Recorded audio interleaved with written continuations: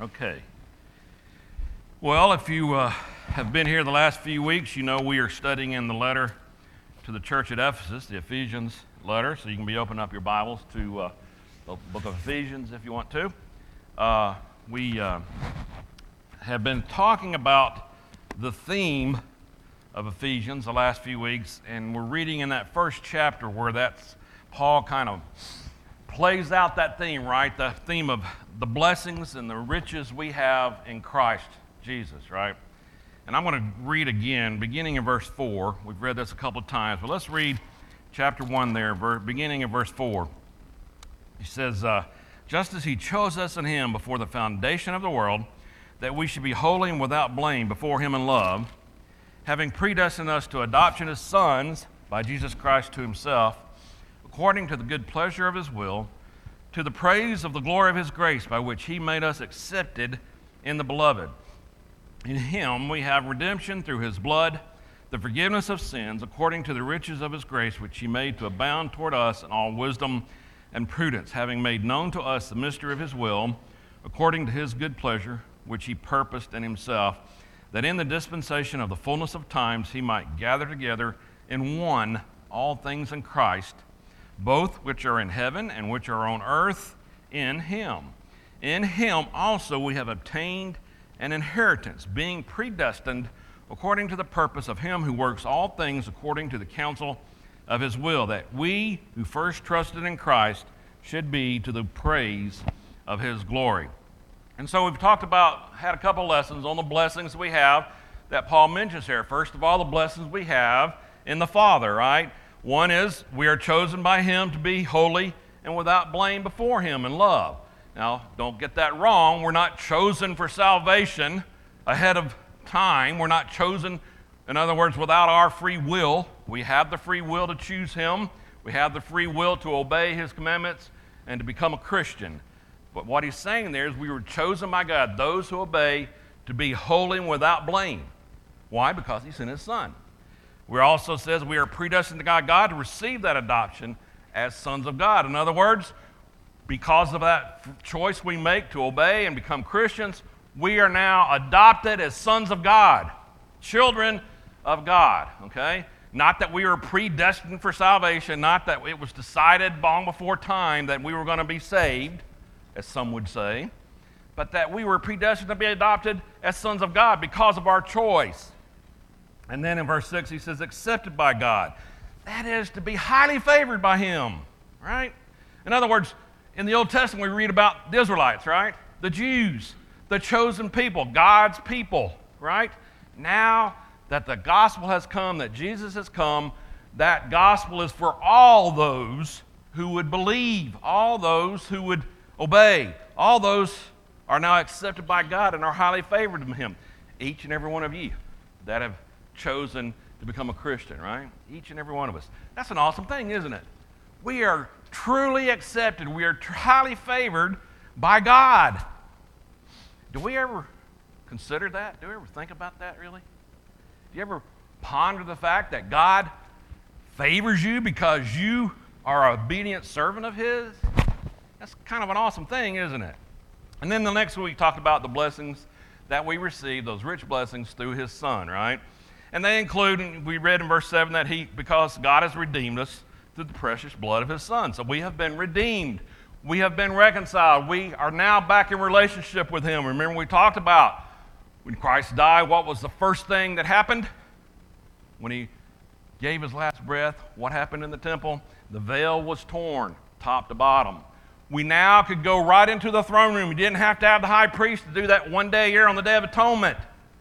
We now could have a relationship with the Father because Christ's blood that was shed, and those who believe are made pure, are made faithful, are made accepted, highly favored by God. And part of that is that he forgave us our sins. Jesus Christ's blood, because of that, his blood was shed, he forgave us our sins. He also revealed his will to us pertaining to that plan to gather into one all things in Christ. We just read that, right? Interesting point, isn't it? You see, Paul talks a lot about that mystery, right? That mystery from the beginning of time that no one knew, that had to be revealed to us in the flesh through Christ Jesus. We read about that in John 1. It's very plain, isn't it? Beginning was the Word. The Word became flesh and dwelt among men, John 1:14. So we know we have a Savior, and He has revealed that great plan for us to be redeemed, forgiven, and reconciled to Him. And then we talked about in verses 11 and 12, He's given us an inheritance. Part of that predestined plan, we have an inheritance coming, right? Those of us who have parents that are still around, we hope we're going to have an inheritance. You know, they may spend it all before they're gone. We don't know. But we have an inheritance coming of a parent that's going to pass, right? Because we are our son or a daughter of our parents. The same deal. We are adopted as sons of God, and we have an inheritance. We can look forward to that. We know that's coming. We can have assurance that that's available to us because of His predetermined plan to send His Son, that we, those who believe on Him, will not perish but have everlasting life. So, interesting statements, a wonderful theme that Paul is laying out here to the brethren who are in Ephesus. Let's read on about this doxology in the next couple of verses and see what else we might glean from this. Beginning in verse 13, he says, in Him, Jesus Christ, and notice, mentioned this before, but you notice how many times in Him is referred to in those passages? It's amazing how he keeps talking about in Christ. It's not anything you've done, it's in Christ that you have this. In Him you also trusted after you heard the word of truth, the gospel of your salvation, in whom also, having believed, you were sealed with the Holy Spirit of promise, who is the guarantee of our inheritance until the redemption of the purchased possession to the praise of His glory. He talks about the Holy Spirit there, the guarantee of our inheritance. I just mentioned that last in verse 12 there. He talked about that inheritance we have, that thing we look forward to after this life, that eternity spent with God in His kingdom, right? Well, what is the deal with this Holy Spirit? What's he talking about? What are the blessings that we have involving the Holy Spirit? Well, interesting statements, right? I know many of you have probably had some studies on the Holy Spirit. The Holy Spirit seems to be mysterious to us, right? In the flesh, it's kind of hard for us to understand what the Holy Spirit is all about, right? We know the Holy Spirit exists. We know about the Trinity, right? The one God in three persons, the Father, the Son, and the Holy Spirit, right? When we become Christians, we're baptized in the name of the Father, Son, and the Holy Spirit, right? But the Holy Spirit's that mysterious thing that we don't know, quite grasp sometimes, right? And Paul's trying to explain that a little bit. Paul's going to talk about what that Holy Spirit does for us. In verse 13, he says, the Holy Spirit is our seal. Interesting concept, right? What is a seal? What is the word seal referring to? Well, a definition, the Greek word is phragizo, which means to set a seal upon, mark with a seal, or to seal. That didn't really tell us much. But a seal was used or is used for various reasons, right? I'm going to read a couple passages from the Old Testament today. A couple of books that we don't refer to very often. Turn over to Esther. I want to read something from there. Esther chapter 3. And let's see what is written there regarding a seal. Esther chapter 3 and verse 12. He says, then the king's scribes were called on the 13th day of the first month, and a decree was written according to all that Haman commanded, to the king's satraps, to the governors who were over each province, to the officials of all people, to every province according to its script, and to every people in their language. In the name of King Ahasuerus, it was written and sealed with the king's signet ring. Now, if you've ever paid any attention to a movie about, I don't know, kings of old or whatever, generally speaking, they had a ring, big old ring on their finger, had several maybe. And one of those was probably a signet ring where they would have a mark for their kingdom, right? And when they sent a communication somewhere, they would perhaps someone had to carry a letter somewhere, they would seal it with that signet ring. They put wax on it or whatever. You've probably seen that, right? Probably still, maybe some of you still do that, I don't know. And they would put their ring, stick the ring to the hot wax so their seal and their mark would be there, right? And then once it arrived, as long as that seal had not been broken, you could say that was truly from the king, right? that was what that was about. It was a security thing. It was a way to mark the guarantee that this is a genuine document.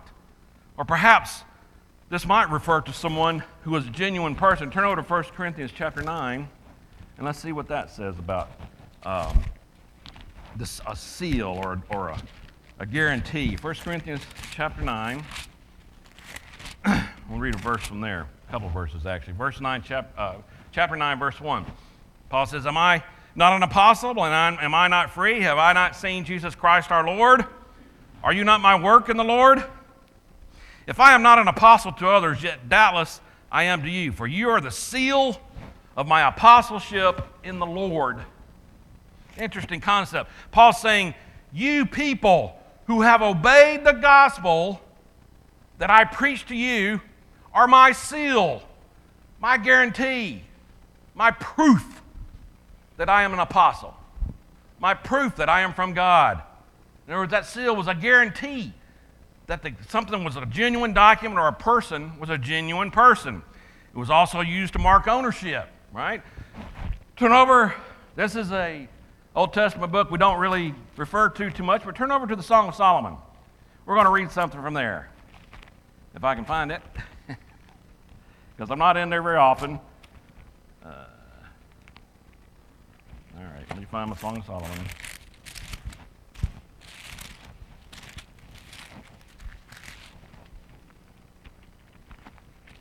Well, I should have had this marked. All right.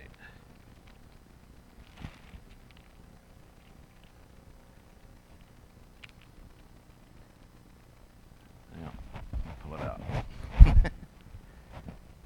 This is a good verse, is why I want to see it. Turn to Song of Solomon, chapter 8, and let's see what is said there.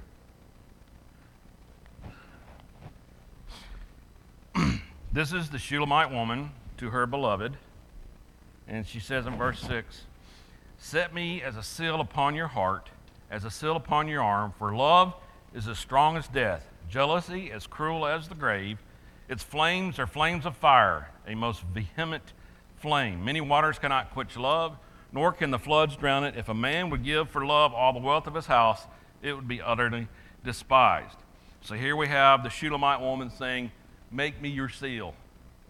In other words, take ownership. I am your wife, I'm your woman.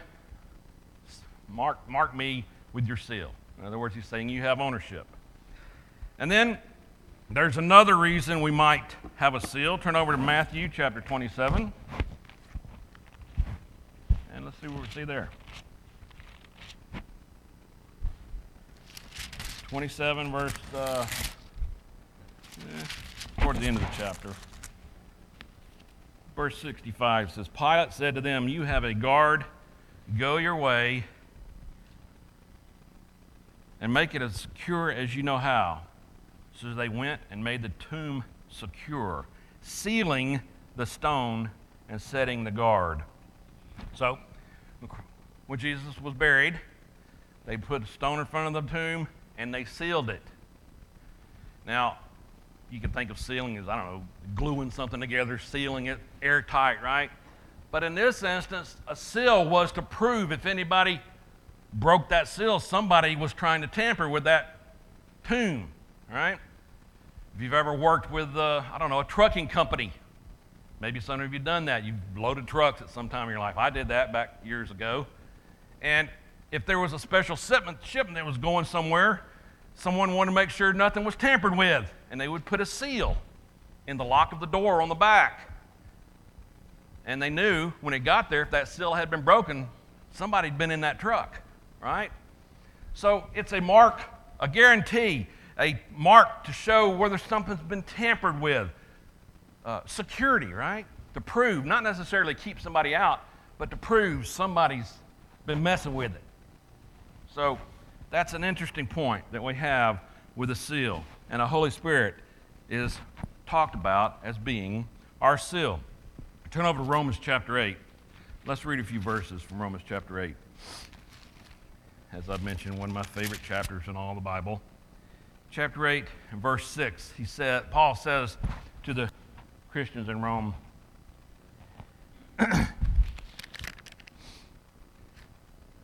For to be carnally minded is death, but to be spiritually minded is life and peace.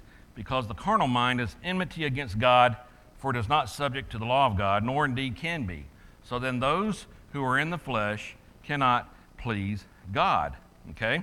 So here we have talking about those in the flesh and those not of the flesh. Then turn over to verse 16.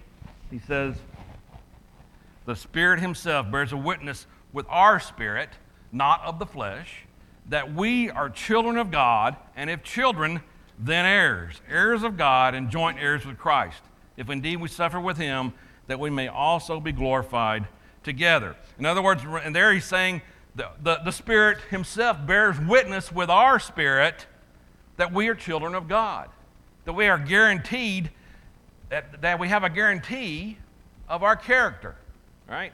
We have a guarantee of our genuine character. Verse 9 there in Romans 8 says, but you are not in the flesh, but in the Spirit, if indeed the Spirit of God dwells in you. Now, if anyone does not have the Spirit of Christ, he is not his. So I just mentioned that. We are in the flesh, but we are not of the flesh. We are of the Spirit. All right?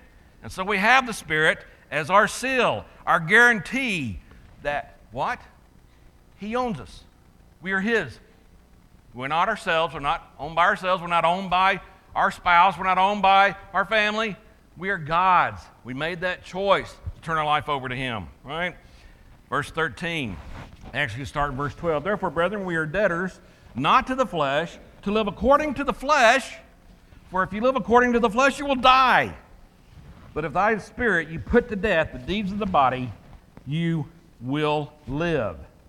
For as many as are led by the Spirit of God, these are sons of God. It's by the Spirit that we put to death the deeds of the body, of the flesh. All right. How is that done? Easy to read that and easy to say it, right? How is it done? Okay. We have the Spirit. We have that guarantee. Through that growth, while we're studying the Word in prayer and service, we are growing. We put away the deeds of the flesh. Think back to when you first became a Christian. Can you see a difference in the way you live today than you did then? You might say, well, I've always kind of lived a good life. But that Spirit was what was involved there to make you change. Had you growing. Yes, maybe you always kind of been a good person, right? But you didn't have that attitude or that mindset that I am his until you became a Christian. Therefore, the reason I'm changing is because of that Spirit he's given me. The Spirit of God that shows I'm owned by him. I can remember thinking, at times maybe when I was messing up and I couldn't seem to get past something, and I would think, do I really have the Spirit? Would I be doing that if I had the Spirit? And and maybe I doubted whether I had the Spirit, and maybe some of you have done that too. Maybe you've doubted your salvation at times because you're struggling with something perhaps, you can't seem to get it out of your life, whatever that is. And I've even thought before, it would be real nice if I was still back in the first century and I could do something miraculous. Then I'd know for sure, right? But you don't have to. You can know that you have the Spirit. And you can pretty much look at your life and the way you live your life.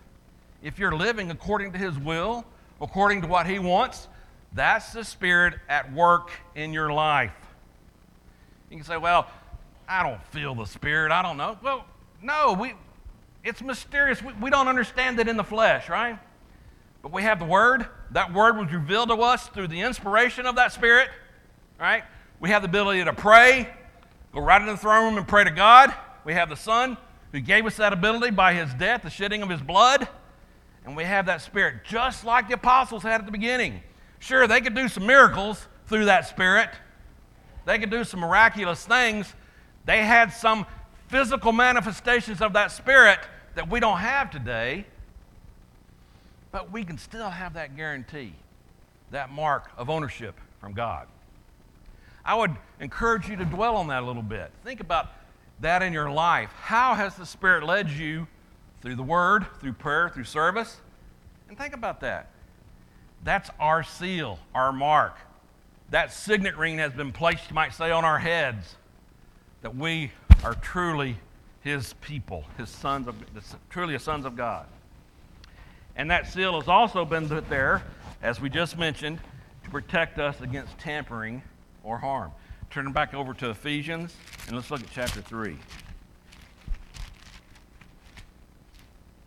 Beginning in verse 14, he says, "For this reason I bow my knees to the Father of our Lord Jesus Christ, from whom the whole family in heaven and earth is named, that He would grant you, according to the riches of His glory, to be strengthened with might through His Spirit in the inner man."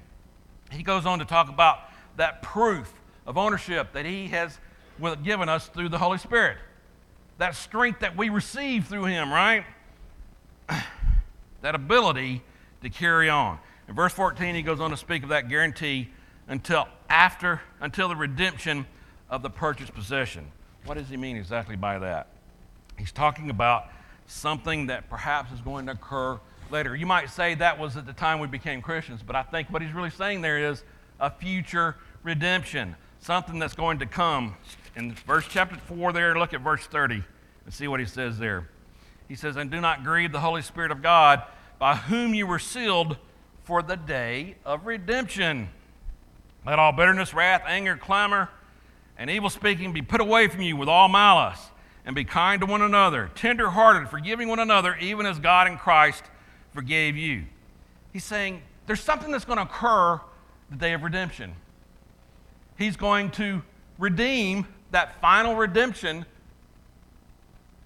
when He brings His people home with Him. That Holy Spirit is that guarantee, that promise that He has purchased us, and that redemption that's going to occur. Yes, we're redeemed now in the body, but we have that hope of that eternal life that's going to occur, right? Notice there in verse 31 too, in helping us understand things about the Spirit, he says, "Let all bitterness, wrath, anger, clamor, and evil speaking be put away from you with all malice." These are not things of the Spirit. Interesting, right? We can know things about the Spirit, but what he's saying there, these are not things of the Spirit. These are things of the flesh. Put them away. And as we do those things, that's how we can know we have that Spirit, right? We make that mental decision to do that. We are redeemed, we are saved, and we are constantly growing, constantly putting these things off. We're not going to do it perfectly. We're not perfect, but we are moving that way, right? We are trying to follow Christ. We are trying to be like Him. So, we are sealed for that day of redemption. We are sealed with the Holy Spirit. When does that occur? Let's go back to chapter 1, verse 13 and read that again. I want to see what he says again. He says in verse 13, "In whom you also trusted, after you heard the word of truth, the gospel of your salvation, in whom also, having believed, you were sealed with the Holy Spirit of promise." When are we sealed? When we hear the truth, we hear the gospel, and we believe the gospel, and we become a son of God. Turn over to Galatians chapter 4, and let's see what he said to the Galatians about that.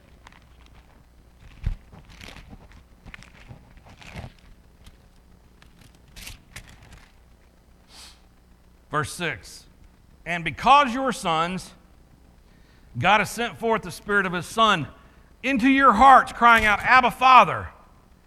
Therefore you are no longer a slave, but a son. And if a son, then an heir of God through Christ." Because we have been adopted as sons of God, we are now heirs. We have an inheritance coming. That occurs when we believe and we put on Christ. Turn over to chapter 3 there. When does that happen? Verse 26. "For you are all sons of God through faith in Jesus Christ, for as many of you as were baptized into Christ have put on Christ." So, we received the Holy Spirit, Acts 2:38 and 39, right? Repent, each and every one of you, be baptized in the name of the Father, the Holy Spirit, and you will receive the gift of the Holy Spirit. That's when we receive that seal. that guarantee, that mark that we are truly sons of God. All right. Paul's reassuring them that we have a great blessing in the Holy Spirit. This seal is a mark of ownership, or you could say the seal is a mark of ownership, something that might be more significant perhaps to God and maybe to Satan, right? In other words, if you think about that mark of ownership, that matters in the world, right? People see you by the way you live your life. And if you are living a life in the Spirit, not of the flesh, people are going to notice. The world's going to notice because it is enmity to the world. But maybe that mark has more to do with Satan and God, right? We talked about that mark not being tampered with, that seal not being tampered with. Perhaps it has to do with Satan trying to steal souls from God, right? Messing with that seal. God marks us with the seal of His Holy Spirit. Satan knows that you are of God because of that. Probably even more than we can know, right? And Satan wants to break that seal. Satan wants to tamper with that seal. So perhaps that's more what is referred to here than anything else. It gives us a promise of what else lies ahead as well. And what we've learned here, we know what we have coming. We have a guarantee, right? He talks about there in verse 14. A guarantee, the Greek word is arrabon.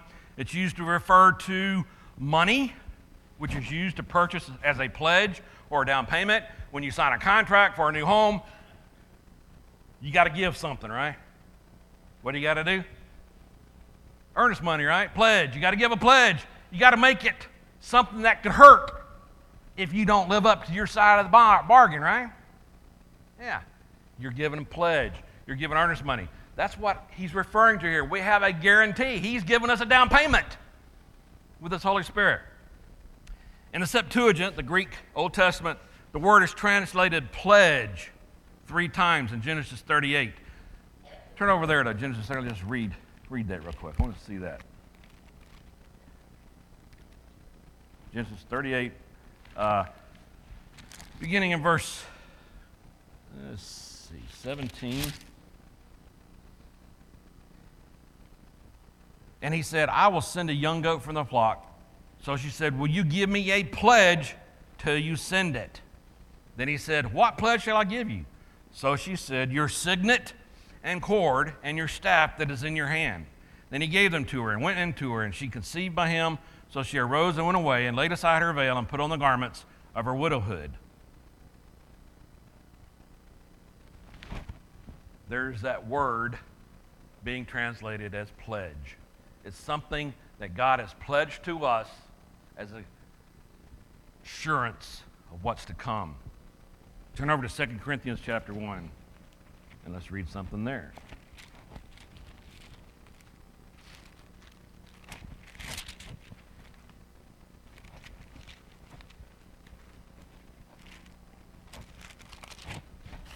Verse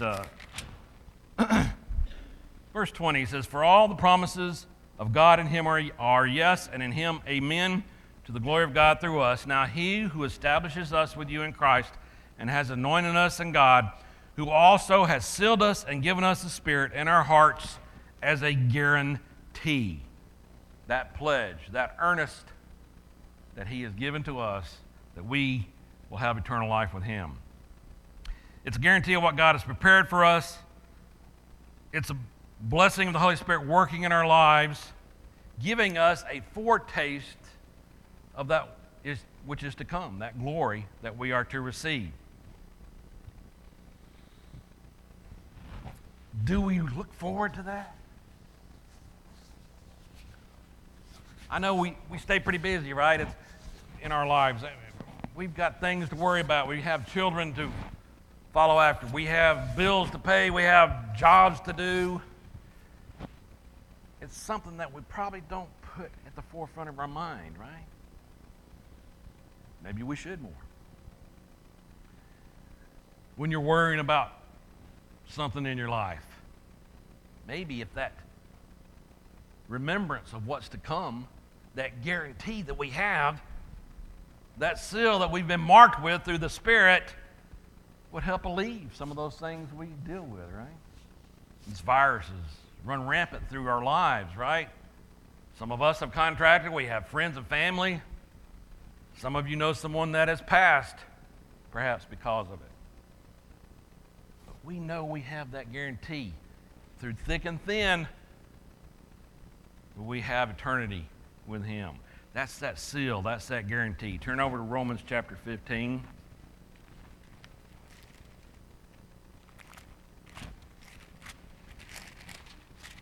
I want to see something else that he says about all this.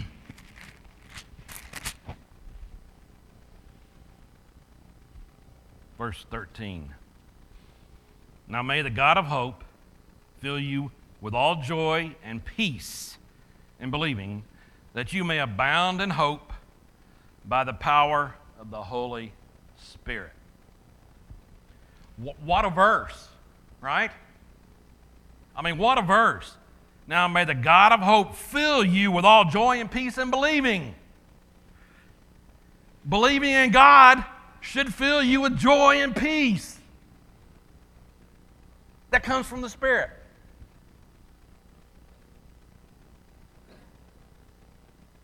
But you don't always feel that way, do you? I know. Got to be real. I know. You can't be joyful and peaceful all the time, right? But because of this guarantee of the Spirit that we don't understand necessarily sometimes, we should, right? Why not? If you truly believe that He sent His Son to die for you, that you may have eternal life, then why don't you? What matters in this world? Sure, you need to love each other and you need to take care of each other, and you should have concern for each other. Not saying you don't need to do that. But ultimately, what's going to matter? That you had the Spirit. That you had that guarantee, that seal. I know that's easier perhaps said than done, but I'm trying to point out what Paul is saying here to the church at Ephesus.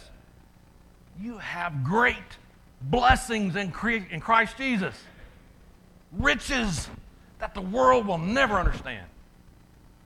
What a wonderful verse. Perhaps that's something you need to put down in your repertoire when you need to go somewhere and get encouraged. That's a great verse for that right there. He serves as such until the redemption of the purchased possession we just mentioned. In one sense, we are redeemed through the blood of Christ. In another sense, God has yet to redeem those who were truly His. That day is coming, right? We have that to look forward to. Until that day, the Holy Spirit serves as our guarantee that final redemption will one day take place. Brother Copeland puts a comment in here from Hendrickson from his commentary. He says, at that moment when believers receive their full inheritance, which includes a glorious resurrection body, that's chapter 4, verse 30, the redemption of God's own possession takes place. That is, the full release of Him, of that which is by virtue of the fact that He both made it and bought it. You see, you were created by God, and then He purchased you through the blood of Jesus Christ. He gave you that free will so you could decide, but He determined ahead of time those who believed would be predetermined to be highly favored by Him and would have that seal, that guarantee through the Holy Spirit. So, we have this Holy Spirit. We don't necessarily understand how it works so much, but we know we have the Word. We know we have that ability to be in prayer with Him, have that relationship with Him, and we have His church, fellow believers, fellow people who are marked with the seal. Each and every one of you in here are marked. You're bought. You're a possession. You're owned by God. Did you know that? Do you believe that? No, I'm owned by the company I work for. I work for the man. He owns me. Nah. Think about eternity. You're here working, maybe you got another 20, 30 years to work, provide for your family, provide for yourself. That ain't nothing compared to eternity, man. Nothing. Life is like a vapor, right? Here for a little while, and then we're gone. Eternity is what's going to matter. That's really what matters. And you have that mark, you have that seal, that guarantee of the Holy Spirit. You should be full of joy and peace. And as we read at the end of in John, the last few verses, you can have that abundant life while here on earth. I don't know what you're going through, but you should have peace. That surpasses all understanding. The world don't get it. They think you hate people because you rebuke them because you know they're living a life that's not going to get them to heaven. They think that's stupid.